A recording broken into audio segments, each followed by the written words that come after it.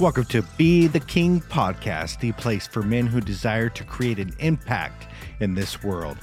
Join host Tim Holloway as he leads the call to action in a time where our families and communities are suffering due to men failing to be the man. This podcast explores what it really means to be the king. What's up? Welcome to Be the King podcast. Glad to be back at you. So I'm super excited for this week. All this week, we are going to have Hakeem Valles. He is a former NFL player, tight end. He played for Arizona, Detroit, and New York. It's going to be awesome. He has turned entrepreneur and just has a business mindset and a great and beautiful mind. So you're going to want to listen to this week's. We're going to jump right into it right now.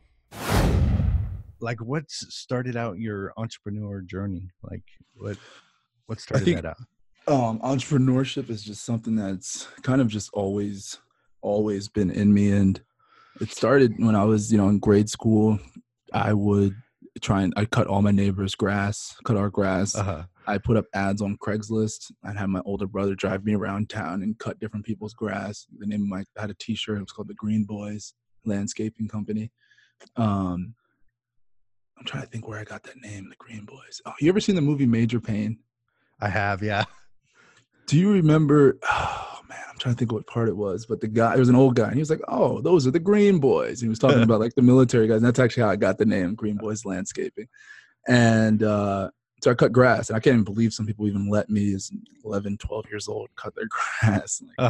And moving forward, when I got to middle school, my mom had a Sam's Club's card, and she used to take me to Sam's Club, and I would buy a box of Skittles with 36 bags of Skittles in it for $13. And then I would go to school with 2 backpacks, one with my books and one with my Skittles in it. And I'd sell the Skittles for $1 a piece and make $23 per box of Skittles. It wasn't the red Skittles, it was the purple wild berry ones. It was kind of like niche almost. And like that was my thing. I mean, I bought my first cell phone from that. I got my first cell phone for Christmas, but like the first cell phone I wanted, it was like the LG chocolate. But I got that from selling Skittles. I mean, at scale, I'm talking, I'd probably sell 36 bags a day, sometimes a box and a half a day. And it was wild. I used to keep all my money, and I had braces. So I'd take the braces, rubber bands, and I thought I was cool. I'd have like a roll of ones and have like my basement rubber band around it. Ballin'. Exactly. And then, for high school, I went to boarding school. So it was actually kind of hard to continue my entrepreneurial journey because we had school 6 days a week, and it was a little bit different, very challenging. And once I was going from high school to college that summer, my little brother had cracked his phone for like the 10th time. And my dad was like, "I'm not fixing your phone anymore. Just figure it out. You're gonna have to deal with your cracked screen." And I was like, let me check it out. And went over to YouTube and learned how to fix a phone. Went to Amazon, bought a screen for $25 and learned how to. It took me about 6 hours, but when I pressed the lock button at the end, it worked. And I was like, whoa. And then I'm like, ding, like my entrepreneur light went off. Yep. And I took my phone out of my back pocket, and it wasn't broken, but I just took it all the way apart, put it all the way back together, took it all the way apart, put it back together until I could do it from 6 hours, until I could do it in 20 minutes. And as I went to college, my freshman year, I stepped on campus and I was the iPhone repair guy. 3 or 4 phones a day, strictly off of word of mouth. It was awesome because I really, really got good at it, the iPhone 4 and the iPhone 5. And to take it to a whole nother level, I had like a bag of just cracked screens, and I never threw them away. Something told me not to throw them away. And then I Googled, like, what can I do with these cracked screens? And there was this company in Alabama that would recycle those screens for you for $5 a screen. And I was like, whoa. So I bagged them all up, shipped them out to Alabama, and made a solid, whatever on each, cracked screen. Yeah. And then I was like, you know what? Went to every single iPhone. I'm like, if I didn't know this, maybe these other guys didn't know this. I went to every other iPhone repair shop in the area, and I would buy their cracked screens from them for $2.50 a screen. And then go back to my dorm room and bag them and box them all up and ship them out to Alabama for $5 a screen. Literally flip their cracked screens. Wow. And like I made a solid business out of it. And that's kind of, where my entrepreneurial bug just kind of kept going. And then in college, my major was business with a concentration in real estate. And the girl I was dating at the time, her dad had just started his own house flipping business. And he took me under his wing, and we flipped about 10 houses in North Jersey. And it was, really, really cool because I got to learn I was side by side with an entrepreneur for about 3 years, learning his entire business, his systems. I was doing a lot of the legwork, driving for dollars, knocking on doors of pre-foreclosures, putting offers in, hanging out at the auctions, at the courthouse steps. Actually hand wrote the direct mail letters. And so we didn't have to pay for postage. I would literally drive to those people who we wanted to send direct mails letters. We couldn't put it in the mailbox because that was illegal. So we put it in their front door. And like, it was a grind, but it was like, I got to learn early kind of what it takes. And like, I knew I didn't want to flip houses long term, but I got to understand the processes and everything, and then get the contrast in the classroom of how to be an employee at like a large commercial real estate firm. So it's kind of like a real life rich dad, poor dad crash course. And that's kind of where my whole entrepreneurial journey started. That's awesome. I think a lot of people shy away from the mentor-mentee relationship. I think that's really where the magic happens.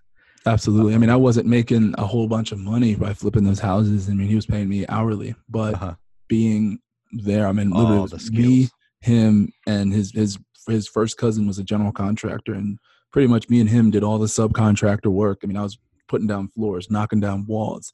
I hired some of my teammates one time to come up to North Jersey with me, and we were changing an attic and turning it into a master bedroom. And the stairwell, like a freestanding stairwell, just looks wild, like outside of a house, and wouldn't fit through the front door. But on the second floor, there was like a huge window. So we took out the window, and half of us went upstairs, half of us were downstairs. And literally lifted the stairwell through a window. I mean, it was an insurance probably nightmare, but it worked. Oh, that's funny, the type of stuff we were doing, though. Yeah.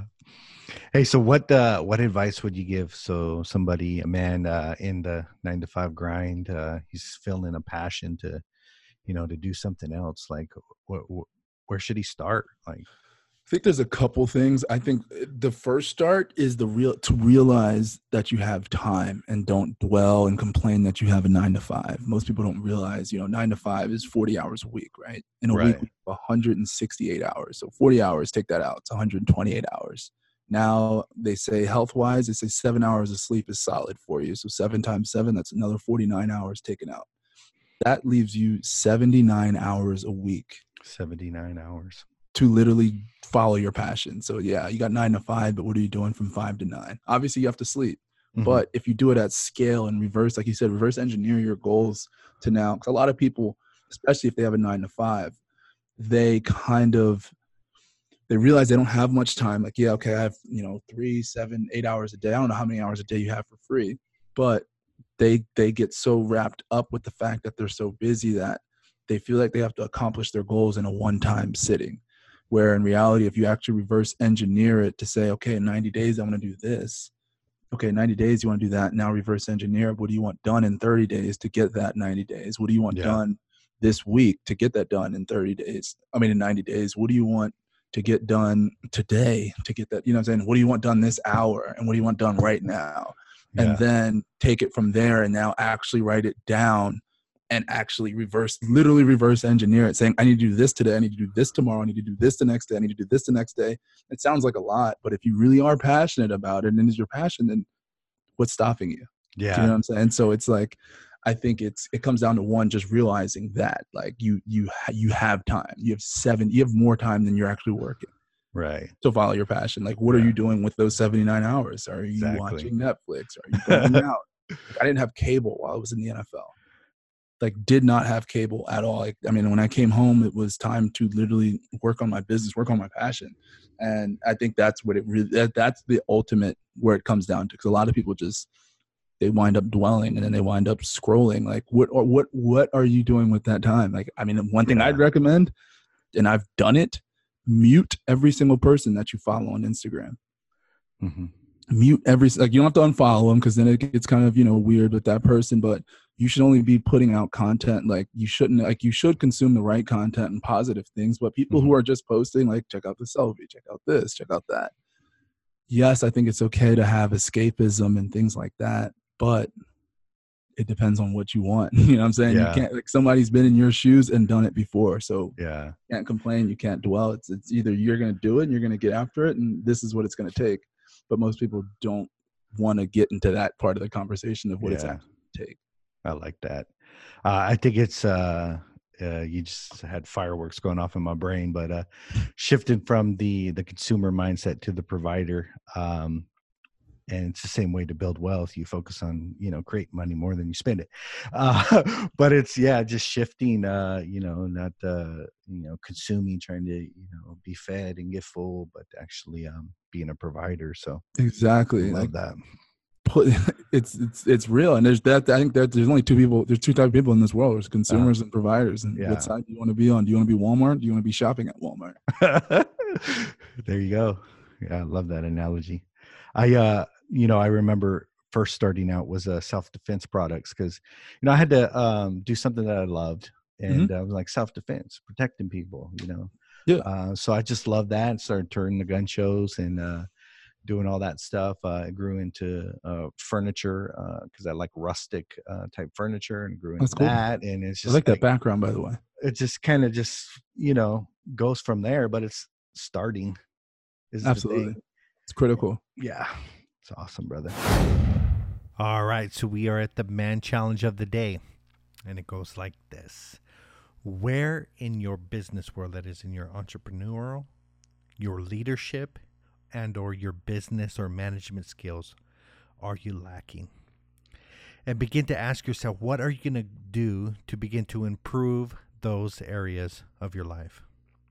If you're deficient in marketing, what are you going to do to begin to market better? If you're deficient in leadership, what are you going to do to begin to build up your leadership skills?